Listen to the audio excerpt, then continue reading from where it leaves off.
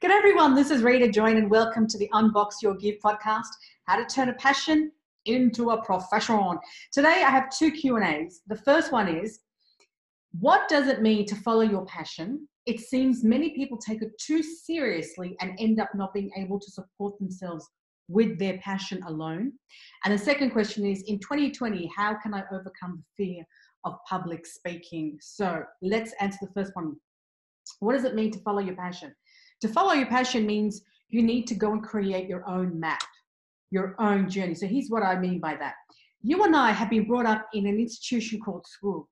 In other words, from the time that you were 4 or 5 years old, you were put into preschool or kindergarten. From there, you went to year 1, year 2, year 3, etc. You graduated in year 10 or you graduated in year 12. And then you went on to either have a job or you went on to do higher education, which means you went to university or college, and then you stayed out there for 3 or 4 years, and then you may have done some masters or a postdoctoral degree, but you got a job eventually. So a map was planned out.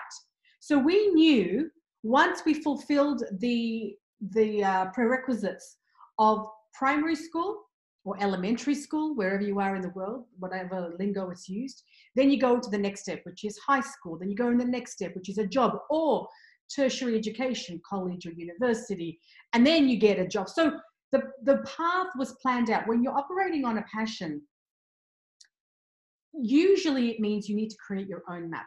That map of school, then get a good job, go to a good university, isn't the way necessarily. It doesn't mean always the case that you go. So you create your own map and you create your own journey. So what does it mean to follow your passion? It means do something that really scares you, that you don't know is going to do really well in.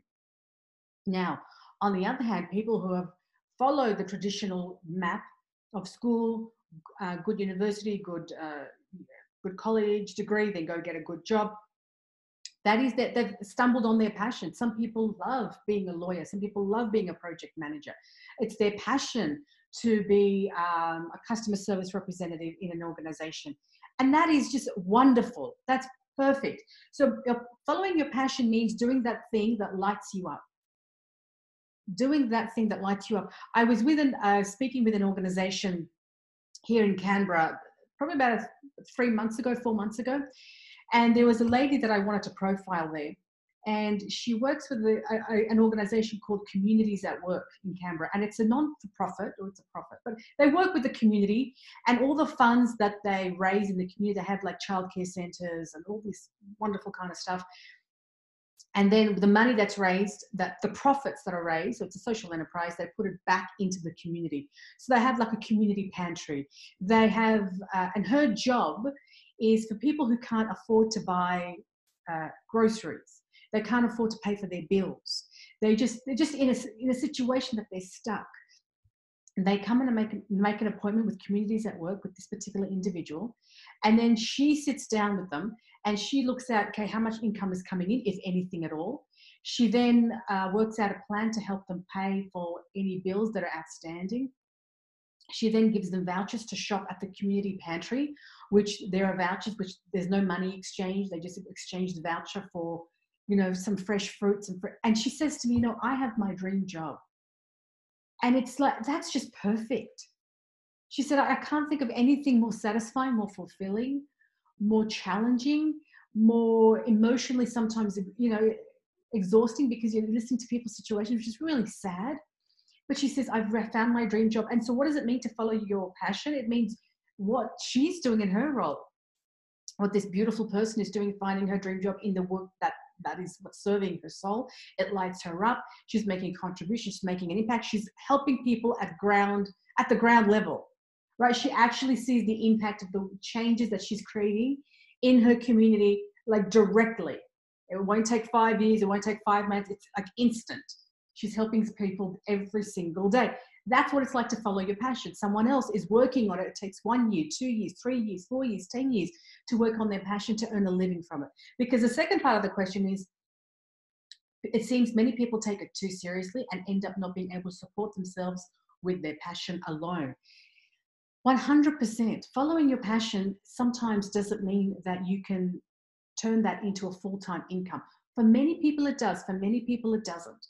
And that's why you need to create what I said at the beginning, your own map. Sometimes you have to have your full-time job and work on your passion in the evenings, because it is your passion, because it's an outlet of expression for you. It's an outlet of contribution and impact for you.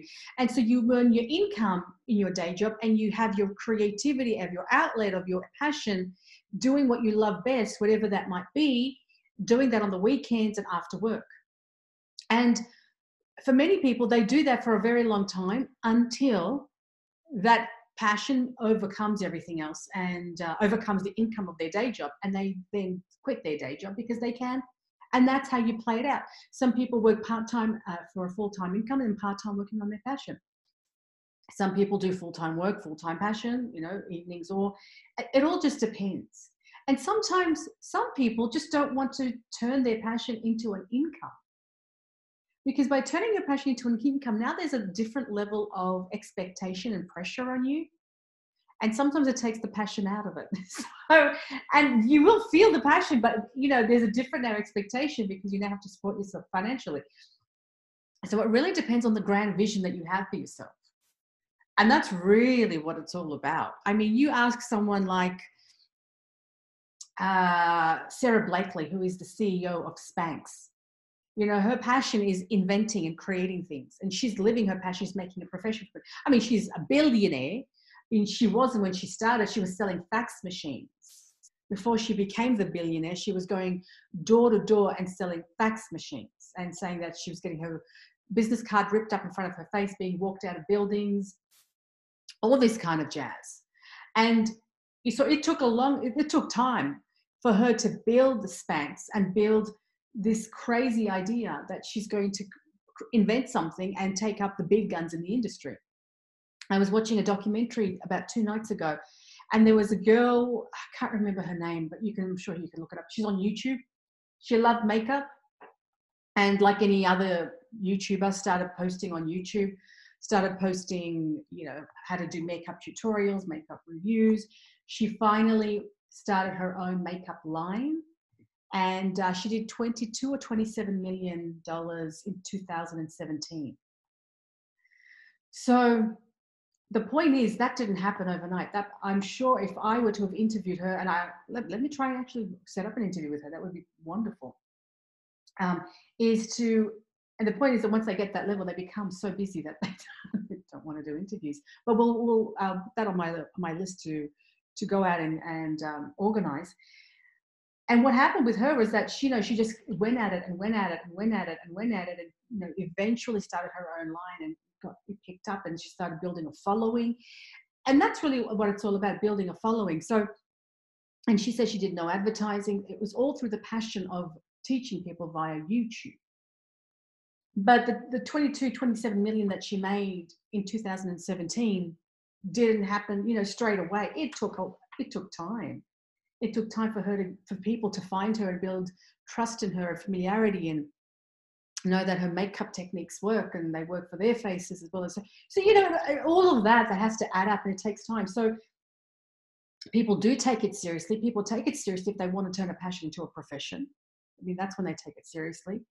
And not being able to support themselves, everyone's journey is different, and it's whether you want to have income be produced from this passion or you just want to keep it as a hobby. And there's nothing wrong with either of them. It's just you need to just be clear on which path you want to take it. And if you do want to take it on the path of making an income, there's going to be some sacrifices required. There's going to be a lot of hard work and a lot of toil and no guarantees. And that's the risk you take, because that's part of the journey. That's part of the map. Just like there's no guarantee you can study really, really hard to get high marks to get into law or medicine, but you don't get those marks. And there's no guarantee of anything. There's no guarantee that once you graduate from a law or medical degree that you're going to enjoy law or medicine. Like, you know what I mean? Like, what guarantee do we have? Zero. So the only guarantee you have is that you have to commit to your own personal growth. And whether that is turning a passion into a profession or keeping your passion into a hobby is the only thing that you can make the decision with. So that's my A to your Q. So the next question is, in 2020, how can I overcome the fear of public speaking? Oh, I love this question because it's just like, it's just straight down my alley. 20, now in public speaking, if you could ask anyone, what's the key to public speaking? As much as it's terrifying for some people, as much as it's exhilarating for others, the difference is just getting up and speaking as many times as possible. When Anthony Robbins started doing public speaking, when he started doing his seminars, he wanted to be the best public speaker in the world. And he thought, how am I going to achieve that? He went to an organization, I don't know what organization it was, but they said, if you do 1,000 speeches or 500 speeches, I can't remember the number, but if you do X amount of speeches, you will then be known as a professional speaker or one that knows how to speak. And he said, how many hours or how many speeches do I have to make, or how many times a week do I need to come to this organization? They said, oh, you need to come with 5 or 10 years and clock up this amount of time. He said, that's crazy. I'm just going to go and speak wherever I can. So he went, and wherever he could find a place to speak, 3 times a day, 4 times a day, breakfast, lunch and dinner organizations, volunteering organizations, people that would just meet up and they need a guest speaker. He would book himself and he would go and speak because he would get confident, he would get clarity on his message, and he would get used to it. And so public speaking is nothing more than the more you do it, the more in the zone you become. Like the more in the zone you become, doesn't make sense. The more in the zone you become comfortable in the zone is what I'm trying to say here. You become comfortable in that zone the more you do it. When I speak, if I haven't spoken for a long time, I get nervous. When I've spoken for days, in and out, like days, and then I get up and speak somewhere like ad hoc, off the cuff, I'm like ready to roll because my muscle has been built. The moment my muscle goes limp and I get really nervous, I know that I haven't spoken for a long time. But also nervousness and excitement, the only difference is your breath and what you're saying to yourself. If you think about it, when you're nervous, it's like your heart is racing, you're kind of getting sweaty. When you're excited, your heart is racing, you're kind of getting sweaty. And then the words that you say to yourself and the pictures that you make is what makes you even more nervous or even more excited.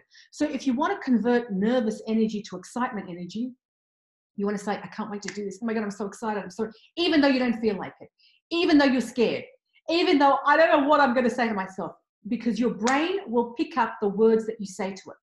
Because nervousness and excitement mirror each other. The only difference is because the breath is the same. The heart racing is the same. The sweating is the same. The restlessness is the same. The only difference is the words and the pictures that you make. And so if you can start saying to yourself, I'm so excited, I can't wait. I'm just going to give so much value. I'm going to educate so many people. I'm going to change lives. I'm going to give an aha moment to someone. I can't wait to teach. I can't wait to get on stage. I can't wait to share my story. When you speak like that, that's when your nerves turn into excitement. Because remember, the physiology of nervous energy and the physiology of excitement energy is the same. And all you're changing is the words that you say to yourself rather than, oh my God, I'm going to freak out. Oh my God, I can't do this. You're changing that to, I can't wait. This is so exciting. I'm so excited. I'm so excited. I'm so excited.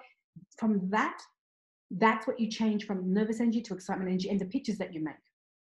I'm going to smile at everyone. Everyone's going to be smiling at me. I'm just going to be just like crushing it. I'm just going to use that. I'm going to own that stage. I'm going to just go and change someone's life. I'm going to change someone's life for the better. And I'm going to just make someone's day. I'm going to make someone smile. I'm going to make someone laugh. I'm going to make someone feel good about themselves. That's what you're wanting to say to yourself. So how do you overcome the fear of public speaking? The more you do it. The more you do it, the more you overcome the fear of it. Fear is not nothing. Fear is just the unknown. I don't know how I'm going to go. And so if you can convert the unknown to doing as many talks as possible, what would you talk about? Talk about your day, talk about your life, what you've learned at work, what you've understood about life. Go and there are heaps of organizations, Rotary, Rostrum, Toastmasters, and they all look for guest speakers. They all need their own entertainment. And they look for guest speakers, and they look for guest speakers for free. So you go and you share a story about what you've learned about as a parent of raising kids, what you've learned about being in corporate, share a story about what it feels like to be 30, 40, 50, 60, 70, 80, 90, what it feels like what it feels like to be scared of public speaking and doing it anyway, overcoming a fear. That's a great topic. I'm scared of speaking. I'm here and demonstrating to you guys today that this is what fear looks like. Feel the fear, as Susan Jeffers would say, feel the fear and do it anyway. And so that's what you do. You can go and do courses. You can go and get a coach. And that's all good and dandy. But at the end of the day, just like I say all the time, the rubber meets the road when you can't hire someone else to do the push-ups. You've got to actually get yourself in an environment where you're going to talk a lot. And if you can't muster the courage or muster the confidence to go and actually approach organizations who need volunteer speakers, then or join an organization like Toastmasters or National Speakers Association or Rostrum or Lions Club or Rotary, any organization that needs people to volunteer, and you need to speak, because that forces you to speak. It forces you to speak in an environment where everyone is learning. And so that's what I would say, like join an organization.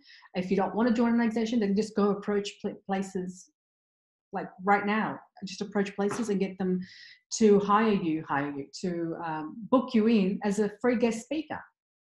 And it's brilliant. You get to meet people, you get to challenge yourself, you get to speak, you get to tweak what you're saying, you get to work on yourself, you get to improve yourself. And that's the name of the game of turning any passion into a profession. So that's my A to your Q. So I hope that's answered your question, guys. If you've got any more questions about turning a passion into a profession, please email me at rita@unboxyourgift.com. If you enjoyed this episode, please like it, please share it.